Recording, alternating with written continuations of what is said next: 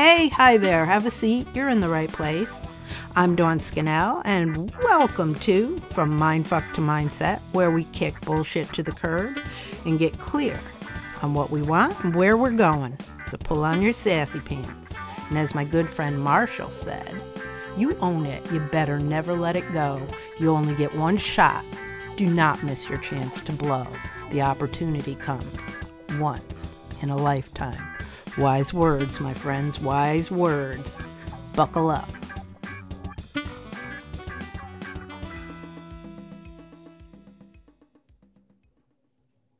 All right, welcome back, friends. Oh my goodness, this is officially episode 23 of Conversations with Friends. And if you're new, because maybe, I'm Dawn Scannell, and I help women bounce back and bloom by building their resilience muscle through mindfulness, self-love, gratitude, personal wellness, really honing in on your sacred support circle, right? Yeah, defining that sacred support circle because life happens, bounce back and bloom. All right, I'm here today with Chelsea Barato, who is infamous for being super cute. Like when you smile, I hear giggles, right? No, seriously, I don't know if it's the dimple or what, but it's been that way since the first time I met you. Like when you smile, I just hear giggles in my head. I do giggle a lot too. So Chelsea, tell us a little bit about who you are and why we're having this conversation today. So I am Chelsea Barato, and I live in the Malta, Saratoga area. And I grew up in the Capital District and came back here after college. And I was a special ed teacher full-time. That was my real job. That's what I went to school for. That was my career. And then life took all sorts of different turns. So I am currently at home with my little boy who's going by the second. And we are talking today because I just love to talk about all the things that we're not supposed to talk about. And yes, ma'am. Kind of my MO in life these days. Yes, ma'am. Obviously mine too.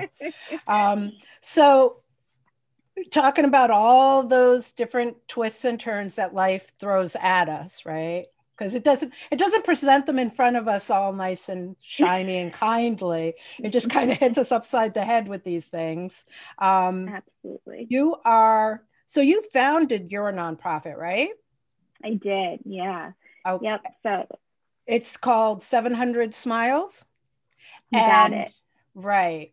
And I'll have to tell you all that that little boy of yours, charm personified. This is true. Yeah, because I was told, I believe it was Katie told me about him, and she said, oh, he's so shy, but he's so adorable. And I was like, oh no, that shyness isn't really a thing. That's a tool. He knows what he's doing. He does. Came out that way. I can take no credit for it. He came out that way. He does. It's totally a tool for him, and he uses it for good. So please tell us about 700 Smiles. Yeah. So when I was 18 weeks pregnant, we went in for our ultrasound, and I very naively, but I think commonly, was there with the expectation that we would be finding out the gender of our child. And we went through a long battle of infertility. I felt like I had gotten to a point, I had a miscarriage. 18, 20 weeks is that time where I kind of felt like, all right, like this is really happening. Like I'm going to be a mom. And my whole entire life, all I ever wanted was to be a mom. Like that was like my life's goal from when I was a child. And so I sat there, waiting. We weren't going to find out what the reveal was in person. It was going to be run on an envelope, and we had this big elaborate plan because I'm a crazy planner person and I like to celebrate anything possible. And we knew we were going to go to the restaurant. We were going to give the envelope to the waitress, and based on what the answer was, like there was going to be this dessert. I mean, like it was like a full blown thing because why not? Um, and we sat there, and like I am notorious for having like the world's tiniest bladder in general life, but forget being pregnant. So, you know, I'm like wiggling and trying to be calm so we can do this. And it was taking a really long time. And I was familiar with ultrasound because going through infertility and getting pregnant, I had to have way more than normal just as they monitored pregnancy. So I started feeling like this isn't like great. This isn't, you know, something's going on. And the ultrasound tech didn't say anything, but she said she wanted to go get the doctor. So that was like my moment of something's happening. And it's oddly like a blur, but also very clear exactly what happened. You know, a doctor that wasn't my regular doctor came in because it was just whatever doctor happened to be there. And for me, I feel like it wasn't handled as well as it could have been. I don't think anybody wants to hear something's wrong with their baby, obviously. But I feel like I needed like kid gloves in that moment. Like I needed some gentle words and like tact, and the way that it was told to me just wasn't very sensitive. So I'm a crier in general, so I obviously just started crying. And they just told me, you know, there's something wrong. We think we found a cleft lip with your baby. And in that moment, I think I had like a flash of like, you know, maybe the commercials you see, like infomercials on TV of like kids born cleft lip, but I had never in my life known anyone that was born with cleft lip that I knew of. And what they said to me was like, you know, we're gonna follow up on this. You're gonna meet with our teams. Don't go home and Google, and you know, don't worry. And it was like, okay, go ahead. Meanwhile, like I'm sure I was just, you know, a complete picture of panic. And we got in the car, and thankfully my husband was with me for this, but we got in the car and I just sobbed and sobbed and sobbed and sobbed and sobbed and sobbed. And I had a moment of like, this is not fair. Like I was just mad at the world for a second because not a second, many seconds. Because I'm pretty open about, you know, I've had a lot of trauma in my life. We went through infertility. I was like, damn it. Like, can I just have this moment? Like, just one thing. Can I have one thing? Like, God, where is my break? So I had a pity party for a little bit. Of course, in the tradition of being 2016 and this being what people did, we had this huge, you know, gender reveal party for the next day, planned with all of our friends and family, because clearly 4 years ago it wasn't COVID, and everyone we knew wanted to come celebrate because I was open about our infertility journey. And again, like I was just ready to celebrate everything. So, you know, that car ride home, I'm on my phone Googling, because you can't tell a mom that something's wrong with her baby and not to Google it. I mean, this is not reality. So, anyway, so that was our, that's how we found out. And from that point forward, very quickly, I just decided that this was something I was not going to go through quietly or alone, because I think I felt like towards the end of our infertility journey, I started opening up. One, because I was frustrated with getting asked when you're going to have a baby, and I just started being bold and saying, you know what, we're working on it. But also because the more I talked about it, the more I realized that I wasn't alone at all. And it was just this taboo thing that we didn't talk about. So finding out that our baby is going to be born with a birth defect, as much as I didn't know anybody that was born with a cleft, I just felt like I needed help. I didn't want to go through another thing without support. So from that point forward, we were just really open about what was happening, because I needed it. I very honestly just needed someone to tell me that it was going to be okay, or that they were on the other side of it, or, you know, that everything was going to be all right. So from then on, we had gone to Boston Children's Hospital, where we chose to plan on having his surgery, we were able to actually have an ultrasound and find out that his palate would not be affected, which was a huge, pretty much a child born with a cleft lip might have 1 to 3 surgeries in their lifetime, and a child born with a cleft palate could have 10 to 20 by the time they're 18. And in terms of feeding, and it's a really substantial difference. So if it's the palate, that could affect all the things, right? The sinuses, like feeding could be a huge problem because if you can't shut off your nose to swallow, you can't swallow. Right. Yeah. So yeah. So that's an issue with even, survival and thriving and gaining weight. And it's really, really much more severe circumstance. So we were able to go when I was pregnant to Boston, have an MRI and find out that the palate was not affected. So that was a relief. But again, I continued to just share that journey. At the time I was blogging, but also just sharing on Facebook and just letting people support us, which I'm a very stubborn only child and have gone through a lot of things in my life alone. But it was this point that brought me to like, I don't choose to try to survive that way. And it wasn't helping me any longer. So, right. Even just your journey with infertility, I've had a couple of conversations lately with women who have gone through that. That has a whole trauma attached to it too. And also that we don't normalize talking about how women do or do not get pregnant. And I do not mean the birds and the bees people. I'm talking about not everybody's journey to pregnancy is the same. Mm-hmm. And I think there's a lot of why is it we attach shame around things for women who can't get pregnant naturally or can't breastfeed or all the things like, can we just have the grace to say, wow, everybody's journey is different. And why can't we all just normalize all of it? Mm-hmm. Right? Like nothing, no journey is right. No journey is wrong. The circumstances, so hard. I mean, the whole period is hard anyway, even with a normal pregnancy, because all of the hormones and all of the changes that happen in your body, then on top of it to feel like, oh, I'm doing it differently wrong, maybe, and then have something actually go wrong, like a birth defect. Right. Totally.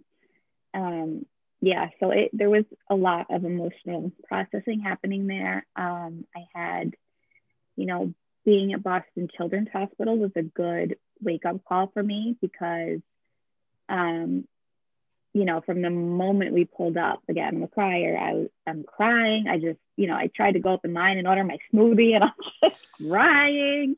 And I'm looking around and I go up and I have to have an MRI, and I'm walking down this hallway and going into the bathroom to get changed. And here's this little itty bitty who's probably 7 years old, bald, carrying his pole. And I'm like, Jesus, get it together, woman. Like, you can do this. Like so it wasn't, it was a good wake up call, and it really just made me, kind of, all right, I can do this. One of my, it's laughable, but one of my like really well-received blogs is about my MRI. It was horrific for me. I never had one before. I thought I like had these in the moment visions of like, I thought it was in war or something, like the sound and the, I had to be pulled out to puke. Like it was just a comedy of errors, on top of obviously like the stress and emotions of being there. I'm glad I can laugh about it now, but so that was halfway through my pregnancy. I definitely spent the last 20 weeks beyond worried. I think the emotional process that women go through preparing for birth and preparing for the transition to be a mother is just immense anyways.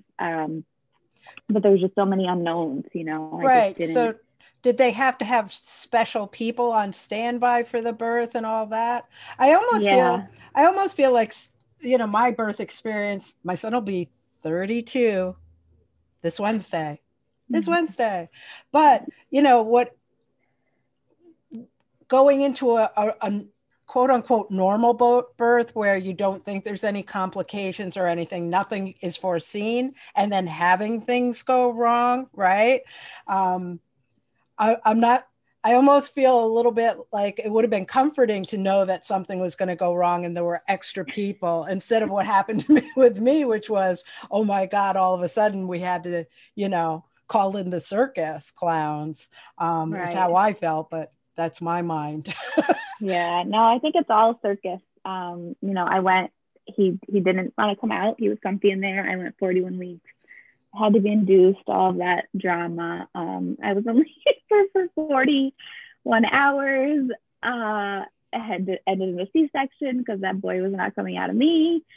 It was all the things. And honestly, obviously, like everyone says, when it's all said and done and he's out and he's on Right. my chest, and none of it mattered anymore. Right. Yeah. And it was, everyone assured me because in my process of being open about it, I was able to be connected with, so quickly. There was my husband's coworker's neighbor had a son born with a cleft lip, and all of a sudden all these connections came out, and I had these people during those last 20 weeks to lean on and to tell me that this is going to be okay, that this is going to happen, and all the thoughts that I was having. And it was that moment of being vulnerable that really saved me from suffering through that alone. And that just changed a lot for me in terms of kind of how I wanted to show up as a female for other females. So, after birth, I definitely had postpartum depression, postpartum anxiety. I just struggled. It was hard. And, everything combined. I can't say it was one thing or the other, but it was just, all of it was a lot. And I felt like I needed a place to be completely open and vulnerable, and just one night sleep deprived and no sense of what I needed, but I needed something. That's where From Coffee to Wine was born, and it's just a private Facebook group for women only.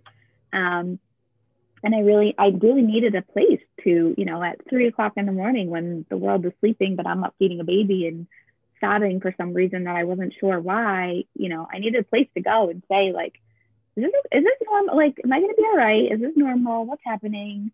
And because I didn't feel like it existed, I decided I was going to make it. And if there was 10 people in it, then that was fine with me if they were going to show up as their vulnerable selves too. So that happened soon after Luke was born. And then when he was about 6 months old, right around the time where he had his lip repair at Boston Children's, I was, there's an event called World Smile Day.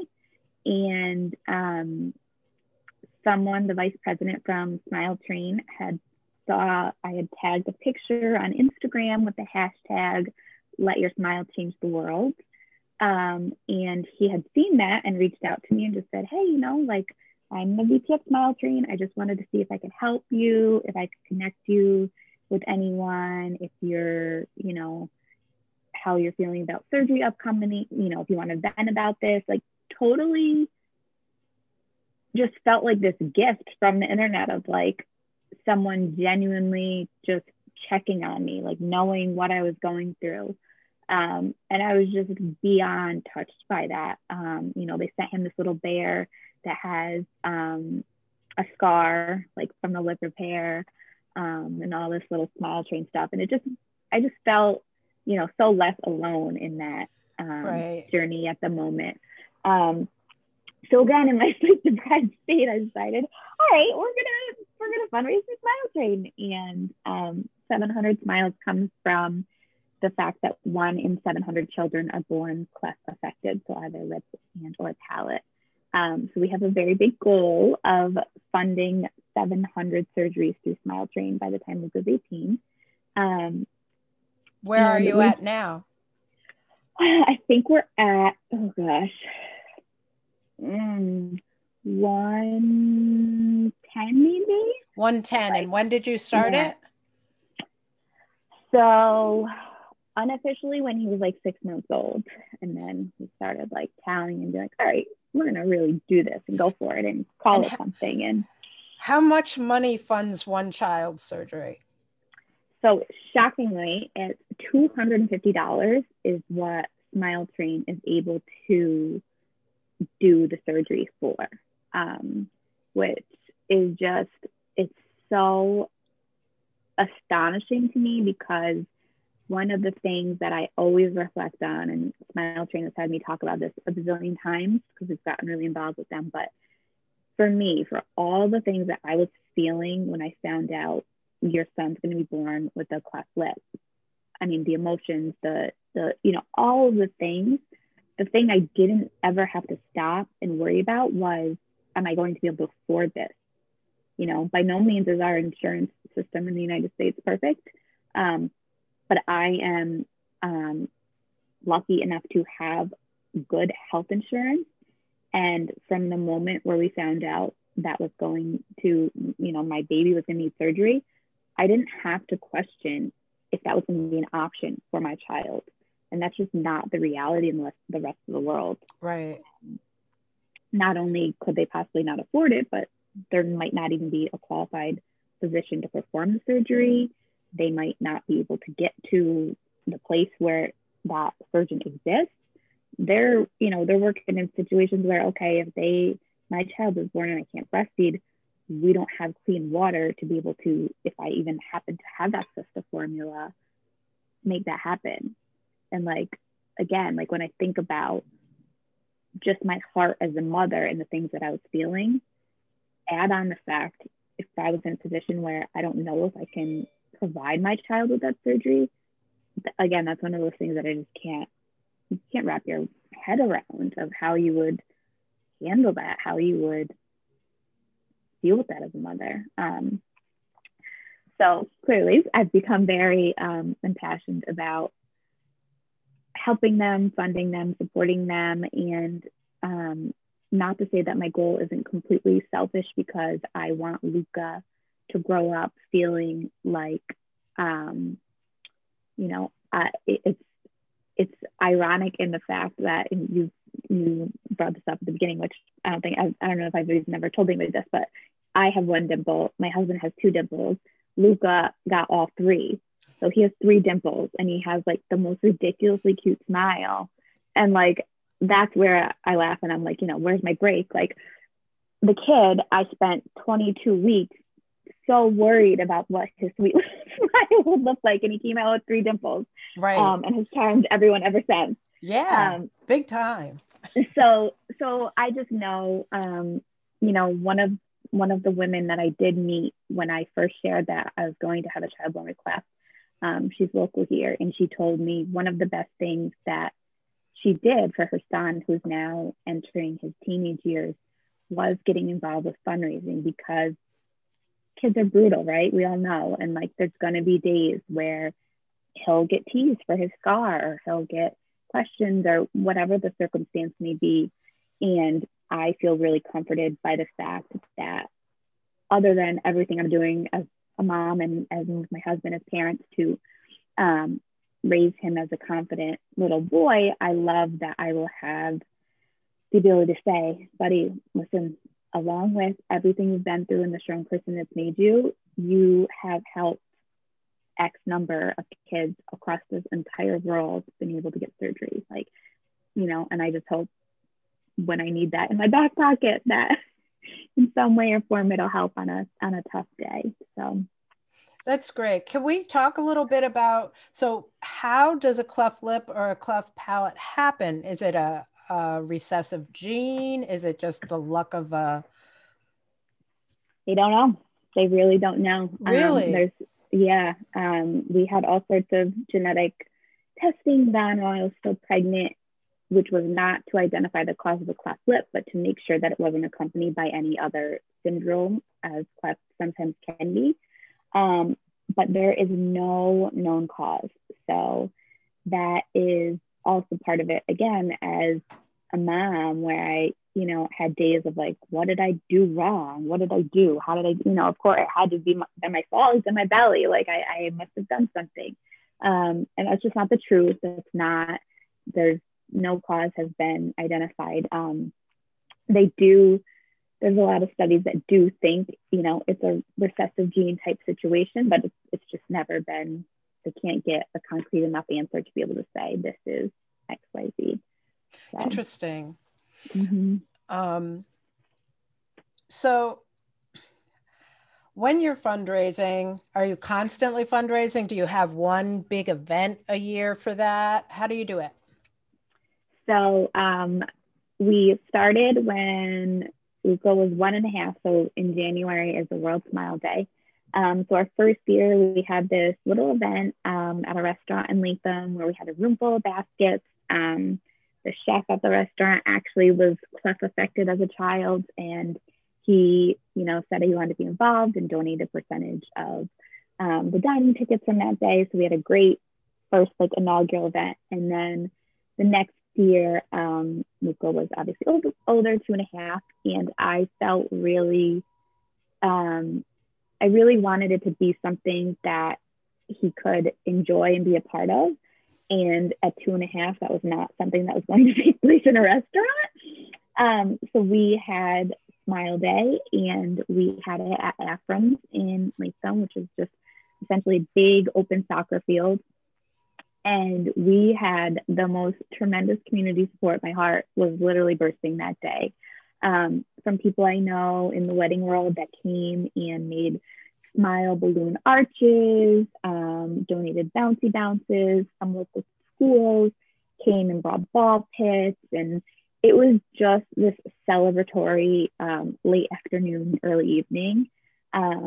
We had a bazillion raffles that were donated, and it was just this day for kids to come and be kids. And we have really fun things like a cake walk and a wine walk. So the majority of our fundraising is centered around that.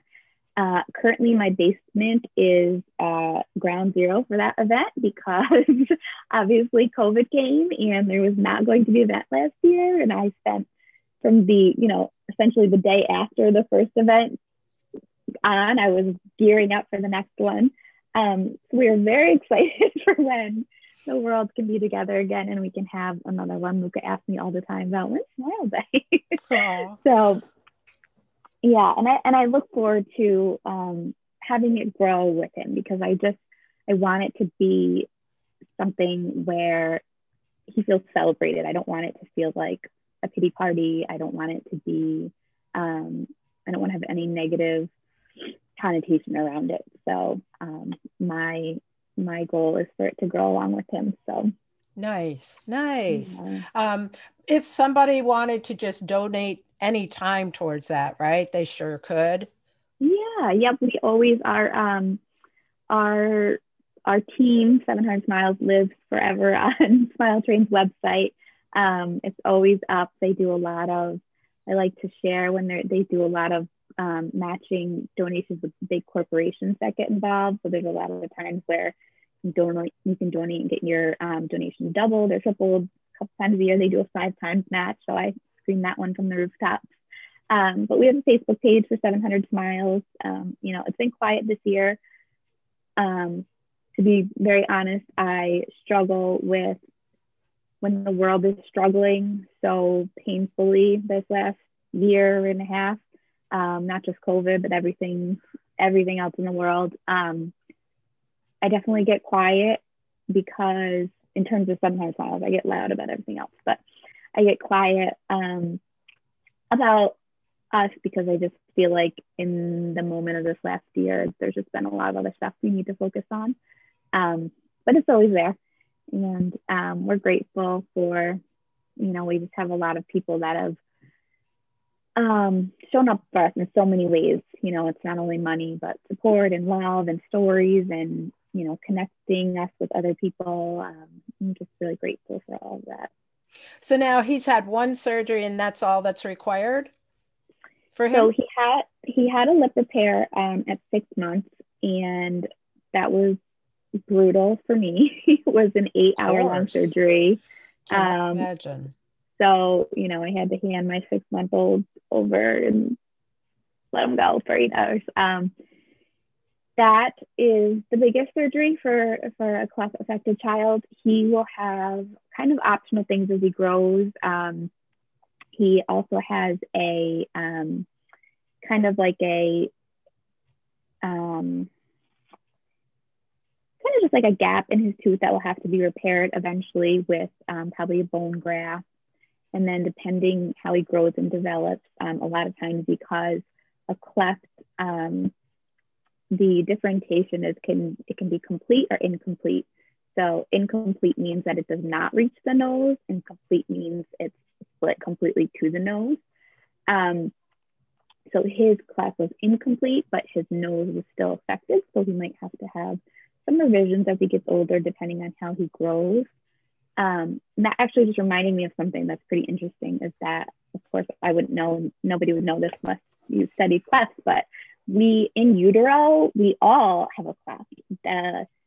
The lips are joined when a baby develops in utero. So we all start with that gap. Oh. And it's what happens for whatever reason is that in utero cleft affected children, it does not meet.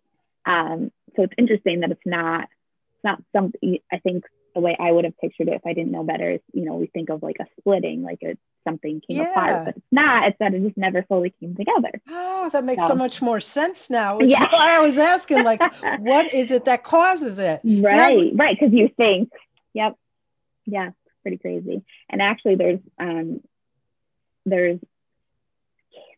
cases of, so say like 18, 20 weeks when mine was found, they identified the cleft. But there are times that fusion is supposed to happen. I actually think it's at like 4 to 6 weeks of pregnancy. So usually people don't even know they're pregnant at that point. But there's times when they find it at the ultrasound and it's supposed to be so beyond the point of where that would fuse together. But sometimes it still does happen very late in pregnancy. So there's people that expect their child to be born with cleft, and instead they'll be born with either like the teeniest, tiniest one, or almost like a scar that developed in utero because the body repaired itself, but it literally repaired itself. So there's a scar. So it's like, it's fascinating. Yeah. Yeah, no, that's totally fascinating. Like the human body has such a capacity for like miraculous things, right? Mm-hmm. We usually focus on, right, or notice the things that go wrong, but we are walking miracles, everyone. 100%. Yeah. So what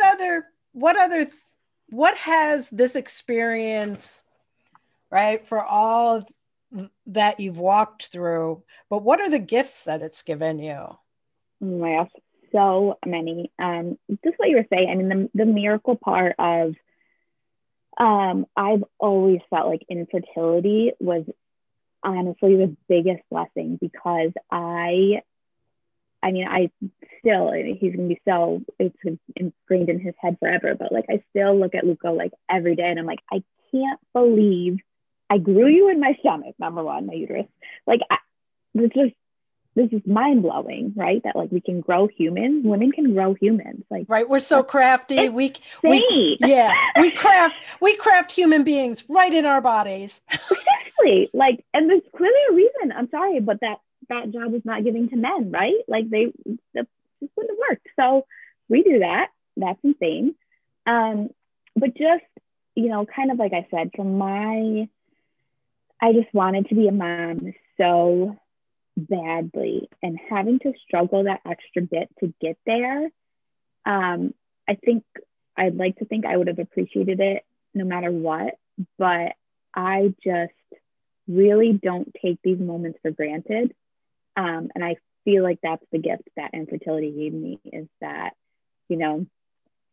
it's hard. Being a mother is the hardest, but I am so grateful for every second of that struggle and every second of the joy, because I feel like I got a taste of almost not being able to have that. And because of that, I'm so, so grateful. And that has just, I really do feel like that's such a gift, to have that experience. And again, as far as his cleft journey, I feel like I'm his mom for a reason. And if whatever parts of me were chosen to be the mom that he needed to be, then I'd like to think that I've been able to do the best that I could for him. And I don't know how it all works. I don't really know what I think about. I'm not very religious. I'm not very, I don't really subscribe to anything in particular. But I like to think that I was chosen as his mom for a reason. And I'm going to do everything I can to, make sure that he is a happy, healthy man in his life. That's just really what's important to me. So I think perspective is the gift of all of it. And from any trauma, from any life experience, I think always a good reminder that one of my favorite quotes is, you don't know, everyone's fighting a battle you know nothing about. And it's just so damn true. Like, in the world of social media, in the world of filters, we share our highlight reel, we share the best parts of our day. And I like to be obnoxious and like share the worst part of my day, because I just know the feeling of looking and thinking like, wow, that person has it all together. They're not sobbing into their morning coffee like that, and it's just not true. We share our best parts, but we all have stuff. Every single damn one of us has stuff. And I just don't think we're doing each other any favors by pretending that we aren't, by posting that filtered picture. Like, it's not helping us. It's not helping any single one of us. And I just think that it's really made all these things added up, have just made me really passionate about showing up for other women. Because I think the way of our world and the way women are tasked with all of the things and expected to be good at all of the things at the same time with a smile, like I can't speak up loudly enough against that. That's not realistic. No, it's not. In fact, I've started saying something, that thing, okay, because I'm older, I'll be 60 this year. There was this thing in the 70s, women can have it all, right? And then through the 80s, it was like, can they have it all? And I'm like, well, here's the bottom line. We fucking do it all. For sure. Right? Like, and why? Because we have to. Mm-hmm. Right. And COVID has shown this to be absolutely the truth, because I've watched and monitored and reached out to my mom friends, like, how you doing? I see you. You're tired. I see you struggling. Like, I can't even imagine. And now the numbers are up into 2.5 million women have left the workforce this last year. We're back to early 1980 numbers of women in the workforce. And now my heart hurts, because I know when we start going back, we're going to have to fight for all the things again. Mm-hmm.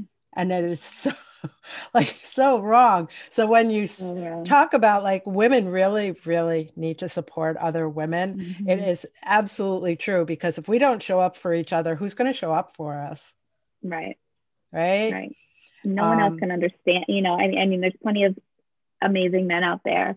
Absolutely. But they just cannot, I personally do not believe that they are capable of fully understanding what it means, what women carry, what moms carry, it's very complex. And I really have a fear about, I talked a long time about the unfiltered life And I really fear how we're not showing up for each other in that way.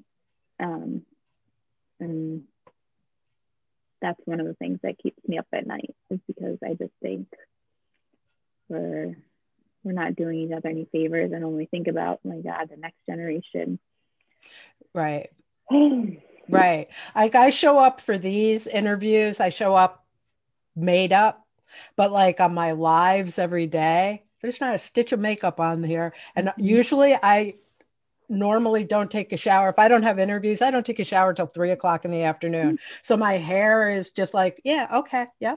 Mm-hmm. And then here's Dawn. Mostly don't have a bra on. Sometimes I'm still wearing my pajamas, but you know what I mean? So if people are showing up on my page, they know when Dawn's made up and when Dawn's not, because I show up all the different ways, right? Yeah. Right. Yeah. And filters, no, ma'am. No, ma'am. I don't want anybody to be shocked when they meet me in person and go, whoa, you're who? Not what you look like. Exactly. No, nope. You're gonna see the same person. But so how has COVID, like how rough was that for you this last year as a mom with a little tiny? Yeah, I can't say it's not brutal. I mean, it was, so obviously COVID started in March. September was when Luca started school for the first time, and it was only a 2-day a week, a couple hours in the morning, 2-year-old program. And that was the first time he was ever away from me. And we did phenomenal. I obviously was very concerned, and he couldn't have been more confident walking into that classroom. And I did great, and we got into a routine. So September to March, we were just living this life, feeling like, yeah, we got like this kind of balance thing going. Like, kind of like, we're kind of doing this. And then obviously March it just ended, and trying to explain to a child what's happening and why, when we walk around the neighborhood, he can't run up and hug his friends, and then masks. And I would have to say that all the children I've experienced have been much more mature and happy to wear their masks than the majority of adults I've encountered. But still, you got to wear this mask on your face now. And it broke my heart that he, now it's been a year. He missed a year really of being like a kid. Really? All that no socialization. Yeah. It's sad. And then, I had to figure out what I was doing in terms of like taking care of me, because I can't leave the house. I can't go anywhere. And I very quickly found myself thinking, like, I know what this feels like when I had a newborn. That right. I was just thinking that it's like having a newborn again and being so tied. You can't, yeah. And like, I couldn't even, I'm grateful. I have a great network of girlfriends. When I had a newborn, I could take him and go to their house, and God, who knows what I didn't care what I looked like. I had someone to talk to and not feel just completely alone in my house. So this was very reminiscent of that. And that, not having conversations, not seeing people. And, I'm a hugger. I love seeing people. I actually, like 3 weeks ago, probably, I was taking Luca to an appointment, and it was in an office building where I assume what happened is a woman ran to the bathroom and she forgot her mask, and we were just sitting in the waiting room area. We had our masks on, but she smiled at me, and honestly, I think it was like a nervous smile, because she realized, like, oh shit, I don't have a mask on.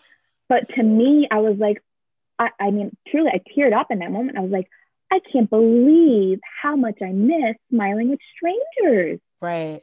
Like, I don't know who that woman was, but like, she smiled at me, and I'm like, oh my God, like, we don't get to do that, right? Like, right. Smile at people. so just, yeah, it was really challenging. And I live in a great neighborhood, a great group of women where we did our best to, like, we would literally walk around the streets. And in the beginning, when, we're all figuring this out together, we didn't know how things could be transmitted. I would walk on one side of the street and my girlfriend would walk around on the other, and we would walk around the neighborhood yelling to each other from the street. But we needed to get out of the house and have an adult conversation. Yeah. And I think, I can't imagine the women trying to work from home and have their kids on virtual learning. And like, it's too much just doesn't suffice for explaining what it is. Like, it's just beyond. So as much as, I had my hard days of being stuck in the house, there's women trying to do their jobs and have their kids on a computer doing school, which, like, that's not, my teacher heart was breaking every day that I'm like, this is not how kids need to learn. This is not for kids. This is not, we're going to be paying the price of this for a really long time, as women in the education system, all around. It's tough. There's no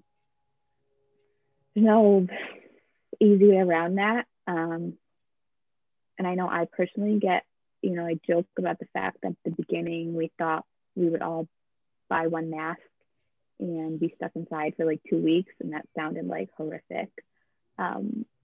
And now we're 52 weeks later with, probably 52 masks, and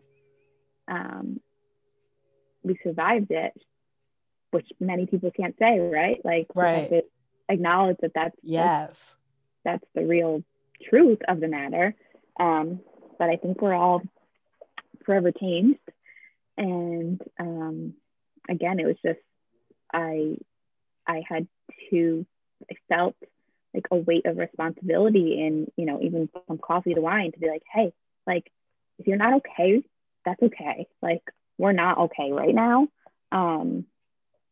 It was okay. Right. Like, we all went through this last year of trauma, like at first when people started throwing that word around, there were a lot of people like, oh, that's a little harsh. I was like, no, this is actual trauma. And if for the people who have experienced trauma in their life before this, it's just all compounded.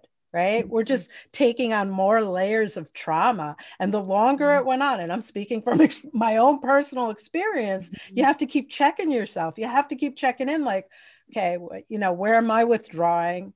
What am I, what have I let slide that I wouldn't normally let slide? Because this is not going to be good in the long run. You just have to keep checking yourself. And I wonder, like 10 years from now, who is going to be doing the checking in with the kids, right? To find out how this effect is going to affect them long term. Because even though kids seem like they're doing kid things, or, they're sleeping well or whatever, we all know, because we all grew up, right, through our own set of stuff. And we still acted like kids. Like, how is this affecting everybody down the road, all through the different developmental stages, Right. How are the teens in 10 years, now young adults, how are they approaching starting a family or not? Right. Right. Yeah. I was stuck in my house with my family for a year. I am not going down that. I'm not getting married. I'm not having kids. Saw how that works. Not interested. And like, we're laughing about it, but it's probably going to be an actual thing. And it's very, very, very possible. But so many things now down the road have the ripple effects. Yeah, I had a friend point out to me the other day that in school, when we learned about the Roaring '20s and the Spanish flu, that we never really were taught about how one came after the other and how the relationship between the two. And it's a very good point that things are gonna, right, look like a little different. Yeah. There was like, I do a lot of my social angsting on Twitter, because I don't really I have a few friends on Twitter that overlap into the other social medias, but mostly I'm over there ranting and raving with people who really don't see me any other place. So it's my safe zone. Mm-hmm. But there's like a woman posted last week how like these like little house on the prairie dresses, you know, they're like shapeless and stuff. That's the spring style. She's like, oh, hell no. I've been stuck in the house for 12 months. I'm going to be wearing very little as far as clothing when I finally get to go back out into the world.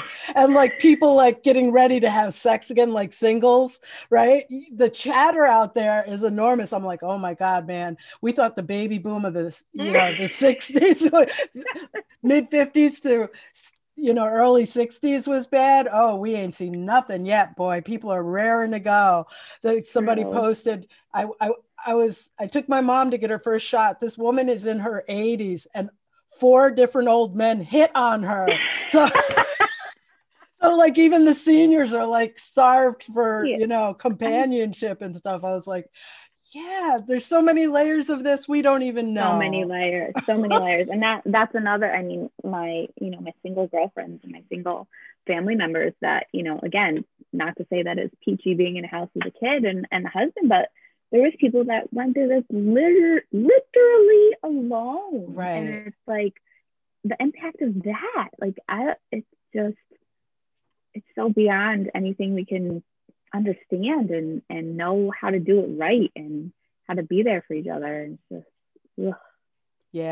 Yeah. I've got a friend who went through and is still going through this down in Queens with his mom, who's in her late 80s, who normally went to Florida in the winter, and his ex-wife. They've spent the year together in a 2-bedroom apartment in Queens. He's been sleeping in the living room on a pull-out couch, and they've all like very, you know, like for the first 10 months, they never even left the apartment. Right. And he's a photojournalist. So he's the photos that have been coming out, man. Oh my God. He's won a couple of awards, but they've been picked up and they've been interviewed like across the world. All these different places have come to them. But you know, that's just one like story. Right. Of what people are have gone through. Right. Yep. We need to talk about it more. I want to know more stories like that, right? Like put them out there so that when people can finally show up again, like we could talk about it. So who did you quarantine with? Yeah. How did that go for you? Yeah. But yeah, people completely alone. I cannot. Yeah. Cannot. Like, I don't know about you, but I'm a little, I get nervous going out now. And I'm not sure how I feel about like when they say, okay, everybody can gather again. I'm like, how do we know? Right. Well, I think there's been so much distrust, and clearly the media has been a mess for the last minimum of a year. I think, and again, I think this is the trauma showing itself, that it's not as easy as saying like, okay, if by some miracle we had like 100% vaccine rate, we would all still be like, but can we really go out without our mask? Like, is that, can we really hug people? You know, like we've now lived this. It wasn't 2 weeks. It wasn't, and now you don't just go back. You know, I hate that saying, the new normal, but it's like, we don't know. Now we don't know. We can't trust that you can just go out without a mask. You know, it's just so bizarre. Like, so my husband and I, our thing is we go out and we listen to live music. So we practically live at the Egg. Even the week of shutdown, we saw 2 shows before the shutdown happened, right? In that week. And I'm thinking of like being in the Egg where we're shoulder to shoulder and, you know, in the small theater even, let alone the large theater. And I'm like, I'm not sure how I'm going to feel the first time I go back in there and sit there with a full audience. What that is going to, it's like my back is crawling just thinking about it. Right. Right. It's the effects are not just going to go away, right? Right. Like we can't just flip a switch, and just like any other trauma, you can't just decide it's over and you're going to go back to that old version of yourself. It's not how it works. Yeah. So is there Yeah. anything you want to leave with people about 700 Smiles, Smile Train, any of that? I just think that one of the biggest lessons I've learned throughout all of this is that for us, it's Smile Train, right? I had a child born with a cleft lip. We decided to be loud and proud about that. And I think that the greatest gift we can give to each other as humans is that if you feel called and able to share whatever it is that you want to be loud and proud about, whatever that is, whatever your story is, I think that we can only do better for each other if we can show up like that. So it's not going to be my story, but whatever your story, obviously this is what you're doing. I just think it's so powerful when we can be humans with each other, and be there for each other, because everyone is going through something. And 100. if no one knows it, we can't show up for each other. And I just think that if you're called to share your story, and if you think, oh, it's small in this grand scheme of things, or there's bigger, it doesn't matter. We're all in need of the reality of life. And I think if you're called to do that in any way, shape, or form, that I hope you'll just do it, because we need that from each other. I totally agree. I love that you ended with that. All of the links, when I post this, if you're watching this, the links were in the post. But if for some reason you can't find Chelsea, you found me, hit me up. I'll hook you up. Thank you again for being gracious enough to show up and speak your truth with us and be transparent and make it easier for somebody out there, because you guaranteed there's moms going through the same thing all over the world right now. And hopefully one person, if every time I do one of these, I'm like, if just one person feels like, oh my God, I've been seen, then 100%. Yep, I'm good. I'm That's good. Right. Totally. All right. Well, you have a really great day. Thank you so much, Chelsea. Thank you for having me. Everybody, you know what to do for me to send me the love. Subscribe. Please subscribe, because that just makes YouTube throw them out there and more people find us and more people get to listen. Have a great day. Bye-bye, people. Thank you so much for joining us today on From Mindfuck to Mindset. Please hit that subscribe button. You can also find me on YouTube under Dawn Scannell, and you can subscribe there too. You can watch me as well as listen. How cool is that? So you can also find me on Facebook. Into the search bar, just type in the @ symbol, No Bullshit Reset, and that'll take you to my page to find my community group. It's called Fabulously Flawed. So if you put that in the search engine, you will find the group, and you can apply to join that group. It's a group of lovely ladies, and we're all trying to get our shit together in there. So come join us. You can never have too much shit.